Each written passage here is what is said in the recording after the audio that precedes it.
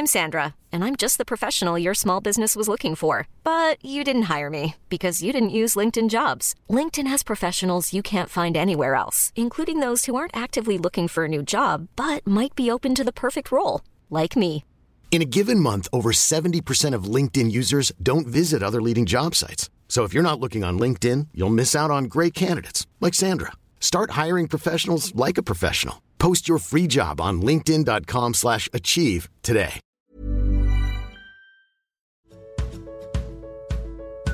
Du lyssnar på podden Vad vi pratar om när vi pratar om böcker. Vill ni veta mer om oss och böckerna vi pratar om, så kolla in vår hemsida vadvipratarom.se. Hej och välkomna till Vad vi pratar om när vi pratar om böcker. Idag sitter jag här, Pernilla heter jag, tillsammans med mina två poddkompisar. Anna Bågstam. Och P.O. Bengtsson. Hallå! Hej! Hej alla glada! Ja, men idag är vi glada. Mer? Är vi? Varför är vi glada just idag, Anna? Nej, men jag vet inte. Långhelg, det har varit lite sol. Jag har faktiskt ett glas rosé.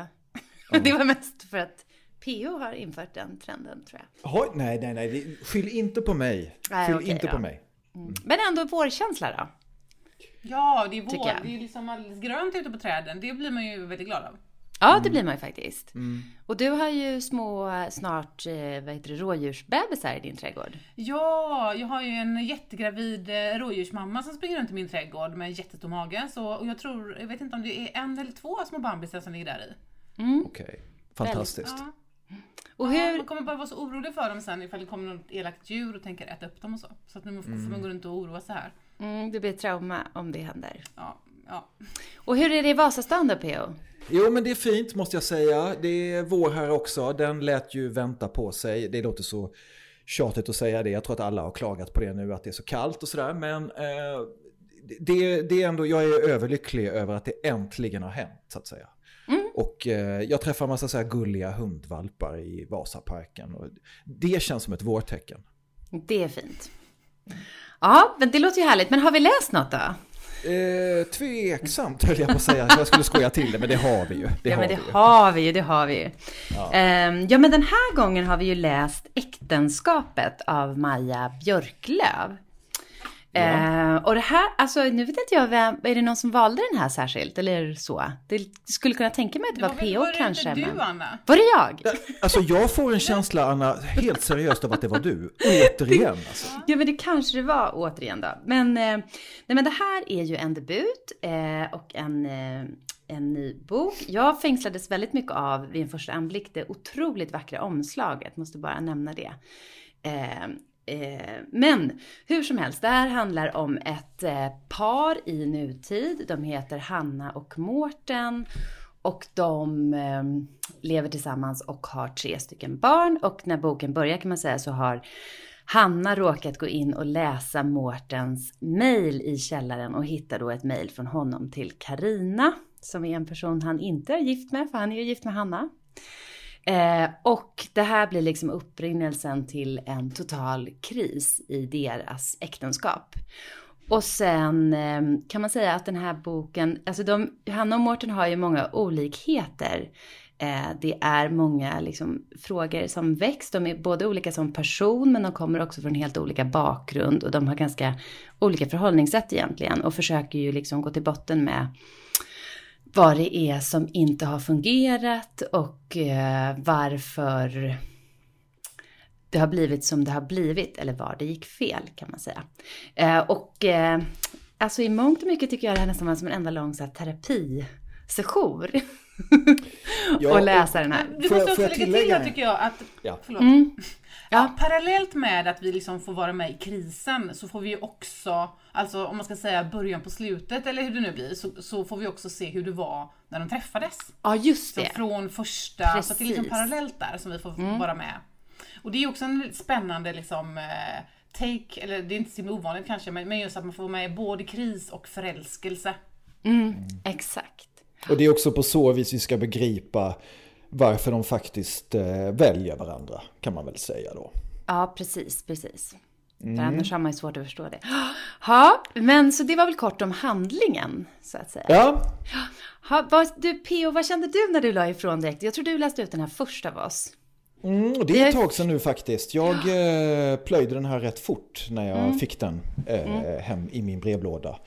Och för den som har lyssnat på den här podden och har hört mig prata överhuvudtaget tidigare, så vet man kanske att relationsromaner är bland det bästa jag vet normalt sett. Så. Gärna Ångesttåget också brukar du köra. Ja, Ångesttåget absolut. Det har stannat på någon perrong just nu. Det var länge sedan vi använde det skämtet. Men visst, jag gillar Ångesttåget. Och alltså jag behöver ju inga bomber eller explosioner eller mord för att liksom ryckas med i en historia. Så kan man ju absolut säga, så kan man säga. För mig har det alltid fungerat att två människor bara sitter och samtalar i ett rum och pratar. Det räcker extremt långt för mig. Det har nog varit min litterära drog nästan så. Okej, så hur funkar det här som litterär drog för dig? Är det här metadon? Är det liksom amfetamin? Är det i det perspektivet? Jättekonstig liknelse, men det här är ju inget barnprogram. Så det gör men det här är alltså mixed emotions för mig att ha läst den här boken då. Alltså och det har att göra med att det här är oerhört redogörande, liksom i detalj. Texten är liksom... Det är klinisk precision i varje scen, och det används ju som ett berättargrepp. Att liksom redovisa precis allting.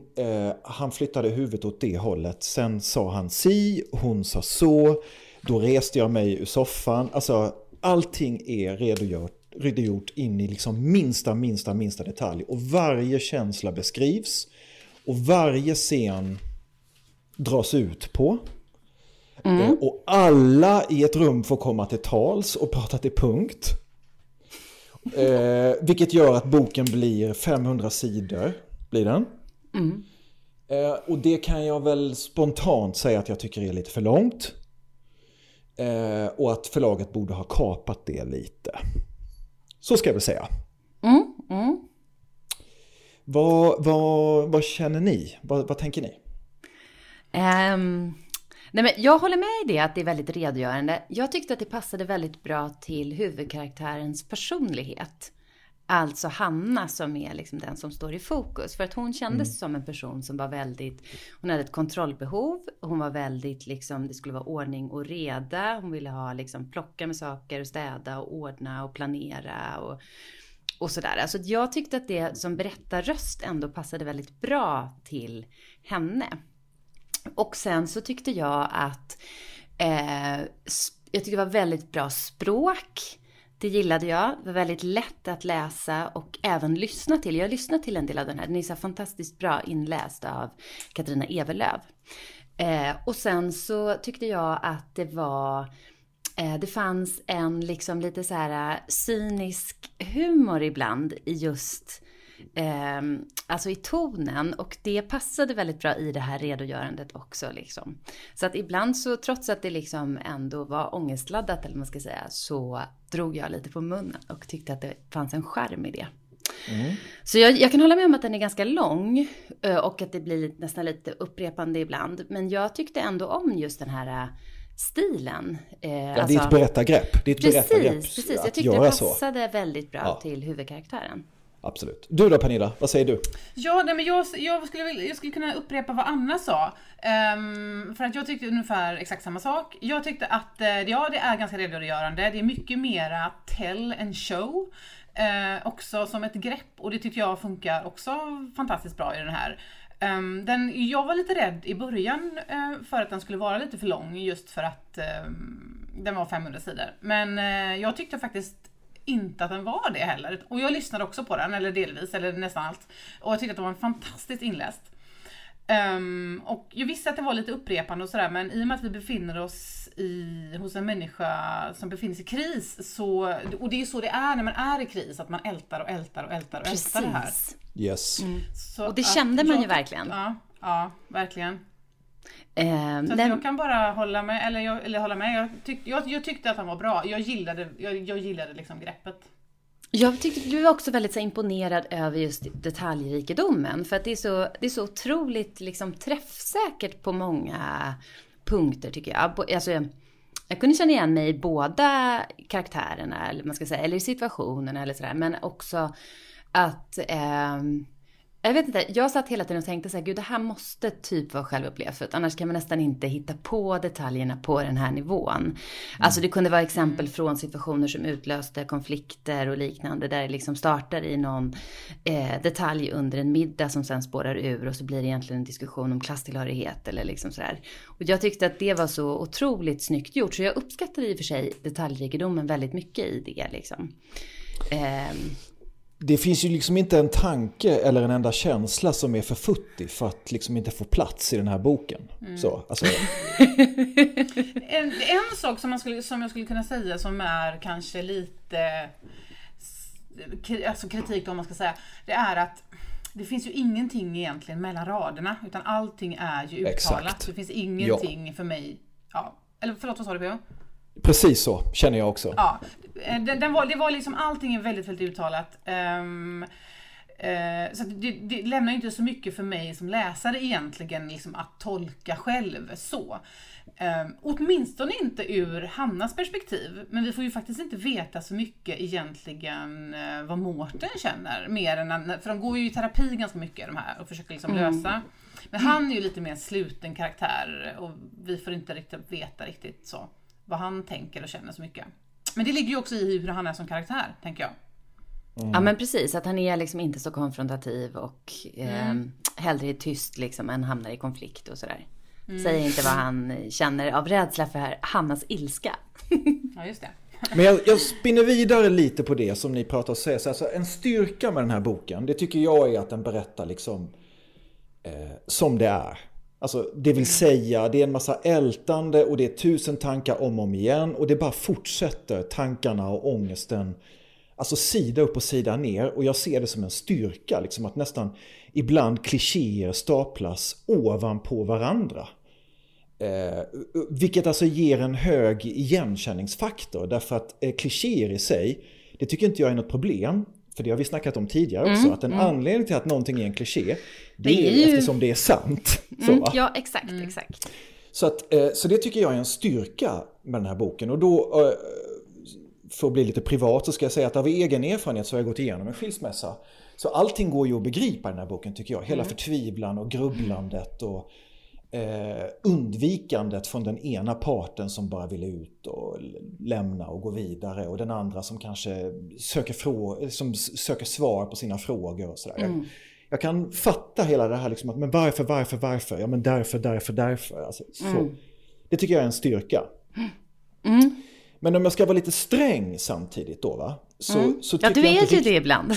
Ja, så tycker jag inte att det här funkar faktiskt. Och, jag tycker att det här känns som terapeutiska dagboksanteckningar omgjorda till en roman därför att man såg att det var möjligt.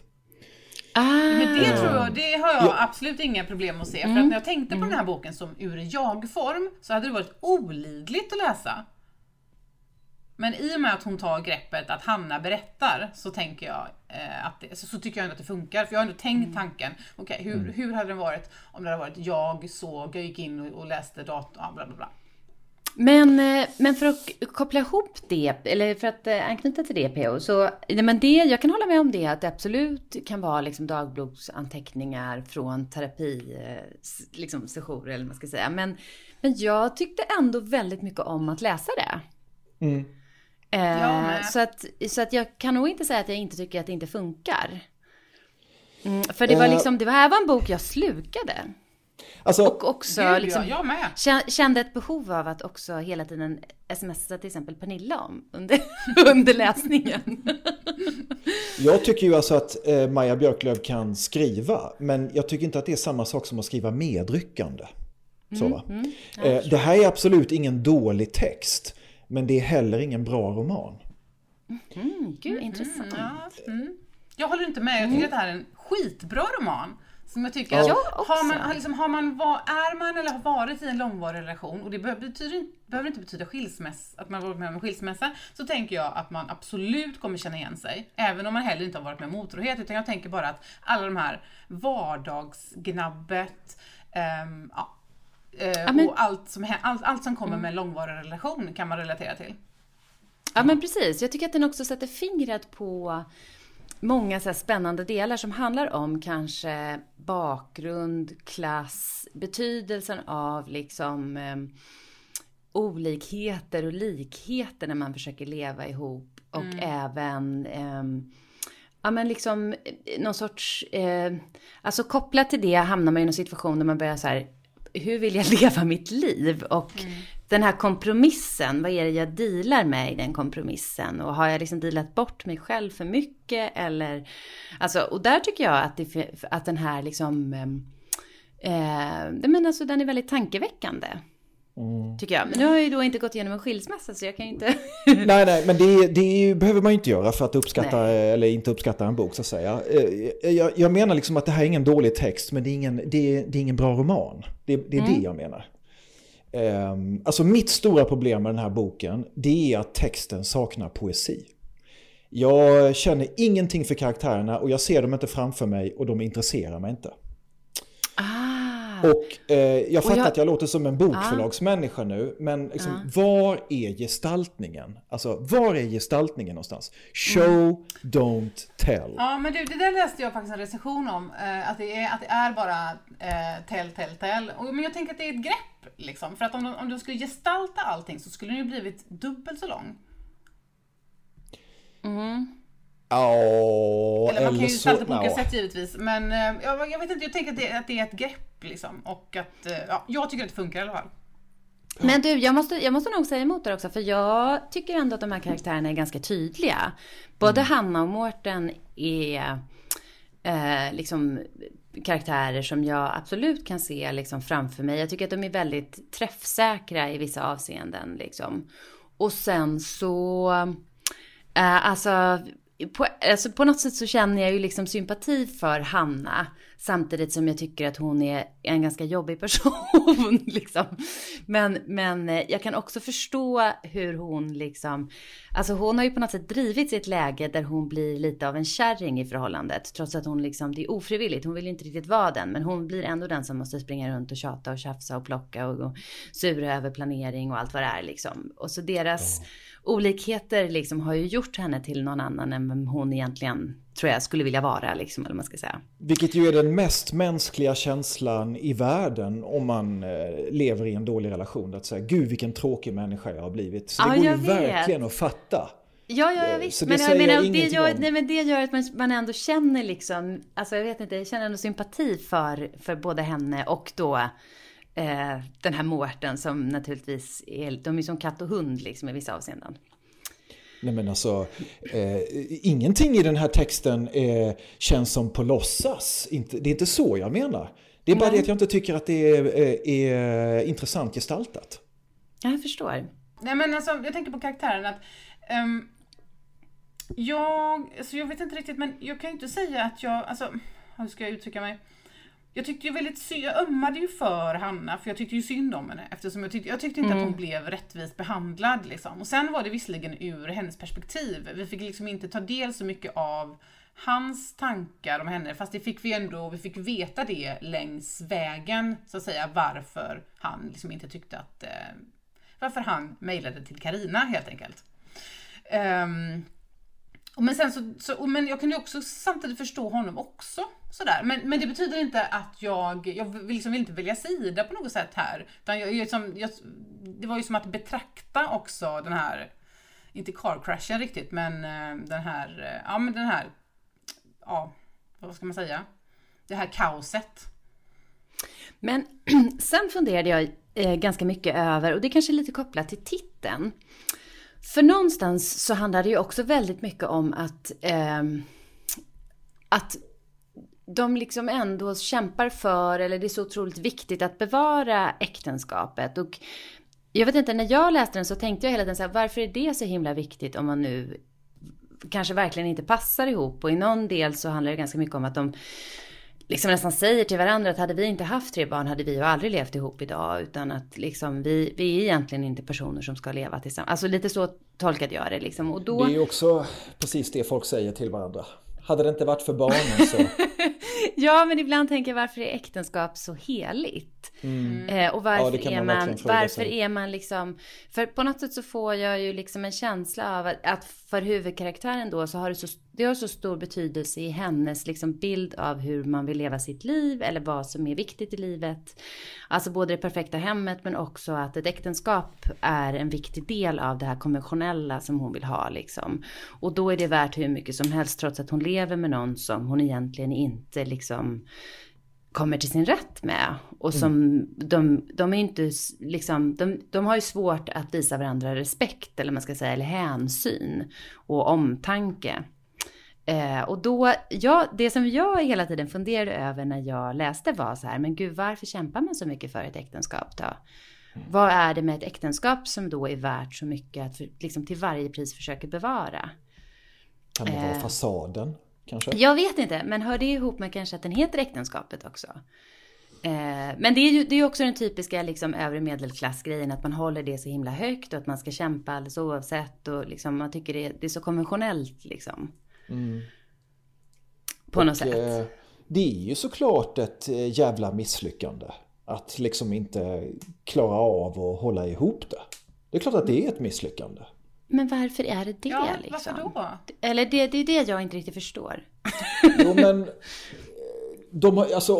när man läser den här berättelsen då i dåtid till exempel, alltså, och man får ta del av deras förhoppningar och deras ingångna förälskelse och allt det där. Det är ju det man satsar i varandra, att det är du och jag nu. Och sen så bygger man ju det över tid genom att skaffa barn och köpa bostad och stötta varandra i varandras karriärer och få gemensamma vänner och åka på resor ihop och så vidare och så vidare och så vidare. Allt det där tas ju ifrån en när man går isär. Liksom. Det är ju hela självbilden att man ser, jag blev förälskad i den här personen en gång i tiden och nu är jag inte det längre. Vem fan har jag blivit? Liksom. Skulle jag påstå. Ja, jag fattar. Jag tänker bara shit happens, men... Nej, men alltså, jag tänker att det är lite borgerligt och lite gammaldags att ha den bilden av att man måste hålla ihop en relation. Och hon är ju lite borgerlig, så att för henne så kanske det var viktigare än för honom. Men att tänka så är ju inte så modernt egentligen. Egentligen så försöker man för det känns ju som att det känns ju som att den här boken krockar mot de här liksom konventionerna. Det ena är ju liksom förhållandet till ett äktenskap och varför man ska leva i ett sånt och vad det betyder. Och det andra handlar ju ganska mycket om jämställdhet. Det är också någonting som de återkommer till hela tiden. Att det är så svårt att leva jämställt, eller vad betyder jämställdhet i en relation? Och hur gör man det liksom när man inte är jämlikar egentligen? Och hur, alltså på något sätt så är någon del, upplever jag att det också som, liksom beskrivs som en så här maktförflyttning som delvis handlar om liksom, ja men Hanna, huvudkaraktären Hanna då har ju liksom en karriär, hon har pengar, hon tjänar mer än honom. De tycker om, eller liksom de tar hand om olika saker i all den här vardagslogistiken. Hon lagar inte mat och det gör han, och han vill ha ju mycket så här vänner och resor och sådana saker, medan hon inte prioriterar sina egna behov särskilt mycket. Och hela tiden är det ju någon sorts krångligt spel mellan liksom hon upplever ju inte att de är jämställda, även om de typ utåt sett lever i en typiskt jämställd relation liksom, för att båda har karriär och jobb och försöka få ihop tillvaron utan att den ena ska liksom ta ett större ansvar än den andra, så att säga. Men det är liksom svårt att hitta någon sorts situation där man är jämlikar. Ja. Så det tycker jag också är en så här viktig grej som det liksom hela tiden cirkulerar kring i den här boken. Eller berättelsen. Och många vittnar ju om, alltså nu skriver vi 2021, men många vittnar ju om att man är jämställd fram tills det att barnen kommer. Sen är man inte jämställd längre. Ja men precis, tycker det är väldigt intressant. Ja, och visst, så kan det säkert vara i mångt och mycket. Och det sätter ju den här boken fingret på. Liksom. Ja, men det tycker jag den gör. Och så tycker jag den sätter jättemycket fingret på deras... liksom uppväxtförhållanden. Att han kommer ju från en helt annan typ av familj. där de inte riktigt förstår, alltså där de också är liksom, där man inte visar känslor och det är ganska mycket jante och man bekräftar inte varandra på samma sätt. Och hon kommer från en mer liksom välbärgad familj i Bromma med ett familjeföretag och framgångsrika syskon och liksom, de har ju väldigt olika bakgrund eller ingångsvärden. Och då kan man vara mer bjussig, menar du liksom? Kommer man ifrån den borgerliga bakgrunden så har man liksom råd att vara mer bjussig. Är det så du tänker? Nej, det menar jag inte alls. Men jag bara menar att jag tycker att hon också sätter fingret på alltså de här olika problemen. Det ena är liksom att försöka hålla ihop ett äktenskap och varför det är så viktigt. Det andra är så här att försöka vara jämställd när man är liksom inte jämställda i relationen.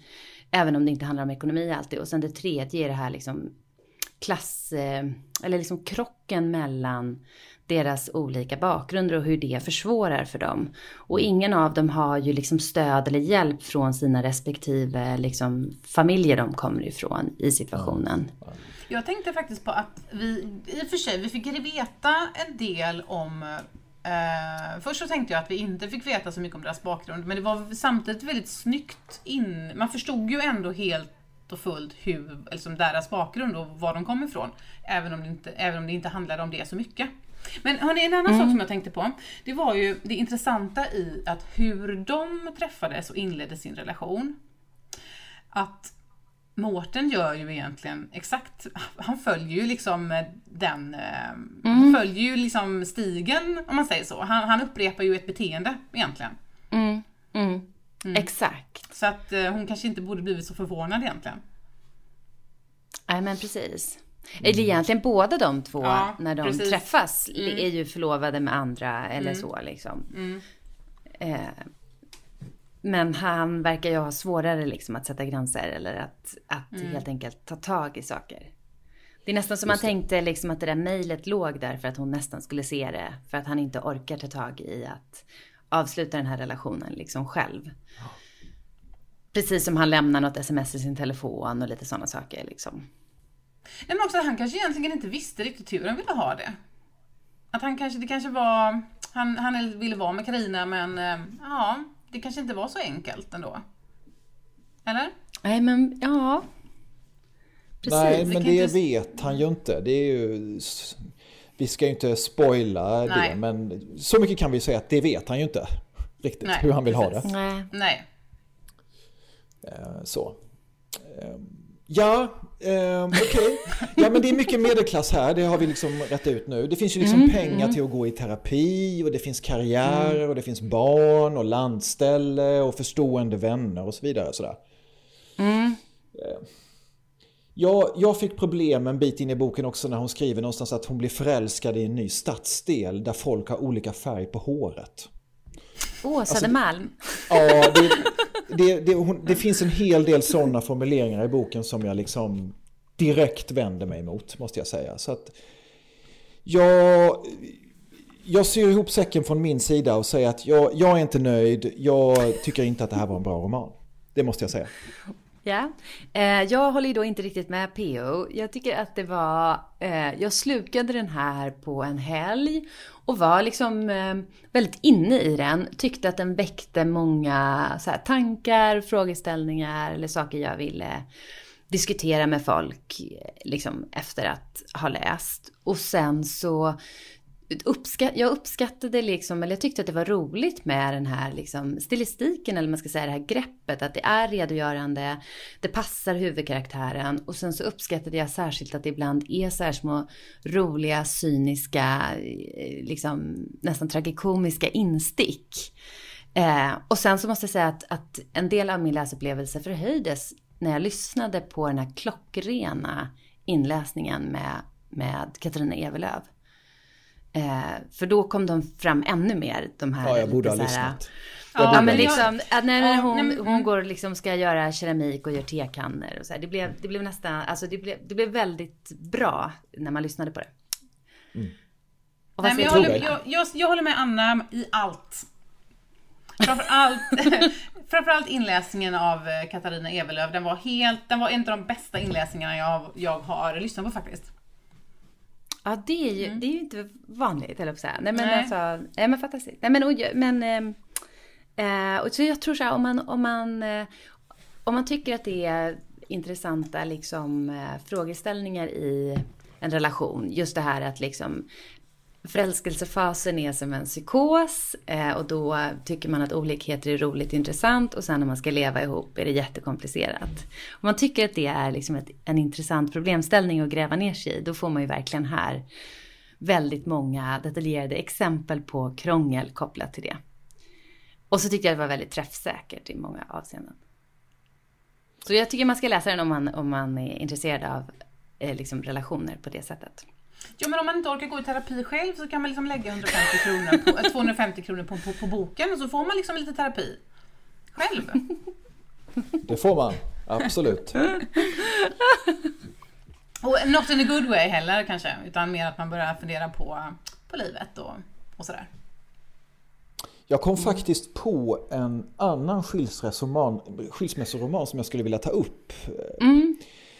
Nu tänker jag alltså på Avery Cormans klassiska roman Kramer vs. Kramer. Där har vi ju en skilsmässoroman som heter Duga, måste jag säga. Den har ju de flesta sett på film, tror jag, med Dustin Hoffman och Meryl Streep. Exakt. Men boken är ju helt genial. Är det sant? Gud, Avery Corman är ju en underskattad författare. Alltså. Så är det ju. Den har ju en annan tematik. Den handlar, alltså där är ju jämställdheten bizarr. Och den handlar ju mycket mer om det att han blir ensam med ett barn och inte ens kan steka ett ägg på morgonen till frukost då. Han vet inte hur man gör det liksom. Och den boken handlar ju, eller filmen då, handlar ju mycket mer om det. Att han måste växa som människa och förälder och lära sig att ta hand om ett barn och liksom bli vuxen, eller vad ska jag säga. Så handlar ju den om. Bland annat, ja, ni vet ju säkert vad den handlar om. Det är ju utspelar sig i en domstol sen också då. Men den handlar ju väldigt mycket om hans resa till att bli en bra förälder och sådär. Det handlar ju inte äktenskapet om Björklöv som, det är inte det. Så. Nej. Men det tycker jag är en väldigt, väldigt fin bok om ett äktenskap som går sönder. Så det är mitt boktips då. Du slänger in det som boktips där istället. Men ska vi köra lite boktips eller? Eftersom du redan har öppnat med den, P.O. Pernilla, vad har du att tipsa om? Ja, jag läser en bok just nu. Johanna Schreibers bok Mellan raderna. Och när man då har läst liksom äktenskapet som är en misärbok, så är den här betydligt mer underhållande. Fast den här har ju också liksom svärta också såklart. Den handlar om den är ju lite av en snackis just nu. Jag tror att du har tipsat om den också, Anna, va? Ja, det tror jag. Jag håller också på att läsa den just nu. Ja, precis. Nej, men det handlar ju om en Emily som jobbar på ett förlag. Precis, den utspelar sig då på Chant förlag. Och vi följer Emily som är nyskild. Och hur hon liksom börjar navigera i den här nya världen med nya killar och jobbet. Och att ta hand om ett barn mitt uppe i alltihopa också. Så den tycker jag är superbra, underhållande och rolig, och framförallt så har den ju väldigt mycket samtidsblick liksom. Det är väldigt mycket roliga referenser i den här boken. Exakt. Och det är ju underbart. Ja, men precis, jag håller helt med. Jag läser ju också den lite parallellt. Väldigt så här glad och eller nej, och inte bara men inte bara. Nej, men också just den där finns också många liksom roliga, vassa, träffsäkra saker i den. Verkligen. Och sen har jag en bok till som jag inte har läst ännu, men som jag har köpt. Jag köpte den på bokrean. Som, jag vet inte hur man uttalar namnet riktigt här, men Sean Rhys. Ni vet, hon som skrev med Sargassohavet. Sean Rhys, R-H-Y-S. Någon fransos kanske? Nej, okay. nej, vänta lite nu.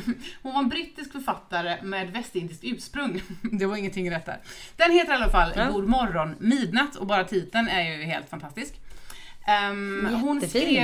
Hon skrev Sargassohavet, som är en, vad ska man säga, hennes egen take på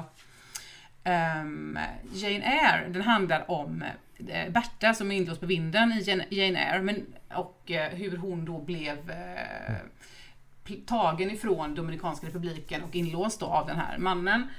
Och även handlar lite grann om kolonialismen då under 1800-talet. Fast den utspelade sig nog kanske senare i och för sig. Men den här i alla fall, den skrevs 1939 och handlar om en ung kvinna som flyttar till Paris och liksom söker efter sig själv. Och det står så här att hon väntar sig ingen vänlighet, i synnerhet inte från männen.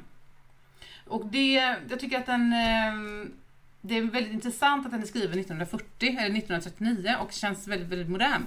Så den är jag supersugen på att läsa efter mellan raderna. Den vill jag också läsa, Pernilla. Eller hur? Du kan få den av mig sen. Eller så köper du den. Det låter ju superbra. Och vad har du, Anna? Och du, Anna, då? Vad har du för något? Ja, men vad har jag? Alltså, gud, jag känner att sen vi spelade in här så tror jag har tipsat om det mesta jag har läst. Men det jag får tips om det jag har framför mig eller överst i min läshög just nu. Och då är det dels en ny spänningsroman som heter Flicka A av Abigail Dean. Ja, men den är också Emma. Ja, den liksom cirkulerar ju hej vilt i flödena. Och jag tror att den här också kommer bli tv eller film. Men ny från Forum, och det är liksom en psykologisk thriller och handlar om en person, om jag inte har helt fel nu, som är advokat men som har ett ganska väldigt becksvart förflutet som rullas upp. Det här känns väldigt intressant just nu, så den här vill jag verkligen läsa. Och sen så tänker jag ju att nu när jag har lite ledigt, när jag själv har slängt in ett råmanus då, så ska jag passa på att läsa massa saker som jag också har velat läsa länge men glömt eller liksom inte hunnit med. Så nu ska jag också försöka läsa Tapping the Source av Kem Nunn. Och det är ju alltså Point Break för den som har sett den filmen. Va? Surffilmen? Okay. Ja! Åh gud, är det sant? Jag älskar ju Point Break. Och var tvungen att se om den några miljarder gånger. Och därför måste jag ju läsa Tapping the Source också. Klart du ska. Såklart. Ja, exakt. Så det kommer det bli hemma hos familjen Bågstam i helgen. Eller veckan som kommer. Underbart. Då tackar vi familjen Bågstam för dessa boktips helt enkelt. Eller hur? Och familjen Wellrath. Yes. Ja. Och familjen Bengtsson. Ja, känner vi oss nöjda så, eller? Ja, men det tycker jag väl. Vart en härlig vår. Och finns ju en liten bit kvar innan sommaren. Ja. Med mer härlig läsning. Nu tänker jag på när jag stod i kassan på ICA och framför mig så stod det en man och så när han skulle betala sina varor så sa kassörskan: var det bra så? Och då så svarade han: nej, men det är så. Poetiskt. Ja. Så får det vara. Och med dessa nedryckande så lämnar jag er åt ert öde, mina vänner. Ja. Detsamma. Men och då kan man bara snabbt säga att man kan kolla på vårt Instakonto och på vår hemsida vadvipratarom.se. Där ser man ju våra boktips också. Okej. Hej. Hej.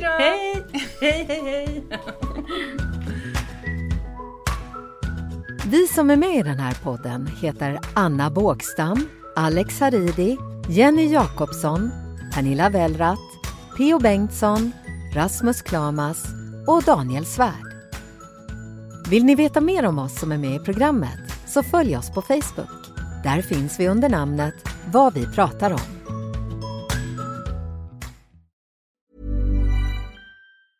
Even when we're on a budget, we still deserve nice things. Quince is a place to scoop up stunning high-end goods for 50 to 80% less than similar brands. They have buttery soft cashmere sweaters starting at $50, luxurious Italian leather bags, and so much more. Plus, Quince only works with factories that use safe, ethical, and responsible manufacturing. Get the high-end goods you'll love without the high price tag with Quince. Go to quince.com/style for free shipping and 365-day returns.